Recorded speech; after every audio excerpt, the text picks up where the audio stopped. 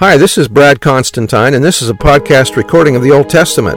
Although this is not an official recording of the Church of Jesus Christ of Latter-day Saints, every effort's been made to be as doctrinally accurate as possible. I'll be using for the text the Joseph Smith translation of the Old Testament, along with many commentaries from general authorities of the Church, BYU professors, Bible scholars, and others. This format will be very detailed, and so if you want a deep analysis of the Old Testament, you come to the right place. Thanks for your attendance. Hi there, welcome back. This will be for Isaiah chapter 55, verses 1 to 3. Come to the living waters. Ho, which means hey, every one that thirsteth, come ye to the waters, the living waters of the gospel, revelation. He that hath no money, come ye buy and eat.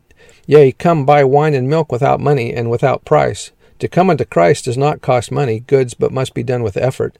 Elder Marin G. Romney said, the price, however, is within the reach of us all, because it is not to be paid in money, nor in any of this world's goods, but in righteous living. What is required is wholehearted devotion to the gospel and unreserved allegiance to the Church of Jesus Christ of Latter-day Saints. There can be no reservation. We must be willing to sacrifice everything. In other words, be all in. Verse 2, Wherefore do ye spend money for that which is not bread, and your labor for that which satisfieth not? Hearken diligently unto me, and eat ye that which is good, and let your soul delight itself in fatness. The things of this world can never satisfy. Verse 3, Incline your ear, and come unto me, hear, and your soul shall live, and I will make an everlasting covenant with you, even the sure mercies of David, in other words, the resurrection. Verses 4 to 5, God's witness to the people. Behold, I have given him for a witness to the people, a leader and commander to the people, Christ or another David, or others who represent Christ on earth. Behold, thou shalt call a nation that thou knowest not. The covenant people will take the gospel to the Gentiles. And nations that knew not thee shall run unto thee because of the Lord thy God, and for the Holy One of Israel, for he hath glorified thee. Verses 6 through 9, Seek the Lord who is much greater than man. Seek ye the Lord while he may be found. Call ye upon him while he is near. In the Doctrine and Covenants it says, Draw near unto me, and I will draw near unto you. Seek me diligently, and ye shall find me. Ask, and ye shall receive. Verse 7, Let the wicked forsake his way, and the unrighteous man his thoughts. Be careful with actions and thoughts, and let him return unto the Lord, and he will have mercy upon him, and to our God, for he will abundantly pardon. And now a scripture mastery verse, For my thoughts are not your thoughts, neither are your ways my ways, saith the Lord. For as the heavens are higher than the earth, so are my ways higher than your ways, and my thoughts than your thoughts. Men forget God and trust in their own wisdom, or reject God's way of doing things, because they are not done as men think they should be done.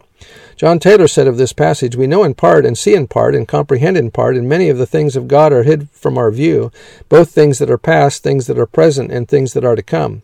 Hence, the world in general sits in judgment upon the actions of God that are passing among them. They make use of the weak judgment that God has given them to scan the designs of God, to unravel the mysteries that are past and things that are still hid, forgetting that no man knows the things of God but by the Spirit of God, forgetting that the wisdom of this world is foolishness with God, forgetting that no man in relation to the past, present, or future, and hence forgetting this, they fall into the kinds of blunders. They blunder over things that are contained in the Scriptures, some of which are a representation of the follies and weaknesses of men, and some of them perhaps may be the wisdom and intelligence of God that are as far above their wisdom and intelligence as the heavens are above the earth. Verses 10 to 11, God's word cannot fall. For as the rain cometh down, and the snow from heaven, and returneth not thither, but watereth the earth, and maketh it bring forth and bud, that it may give seed to the sower, and bread to the eater, so shall my word be that goeth forth out of my mouth. It shall not return unto me void, but it shall accomplish that which I please, and it shall prosper in the thing whereunto I sent it. Verses 12 to 13, Israel shall return with joy. For ye shall go out with joy, and be led forth with peace. The mountains and the hills shall break forth before you into singing, and all the trees of the field shall clap their hands. Obviously, trees don't clap, so there must be people.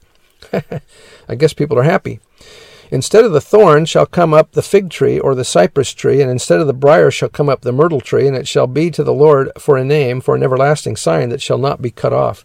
That which the Lord does to change the conditions of the earth and his people will forever be a sign of his power. So that's the end of the chapter, and we'll see you next time. Bye.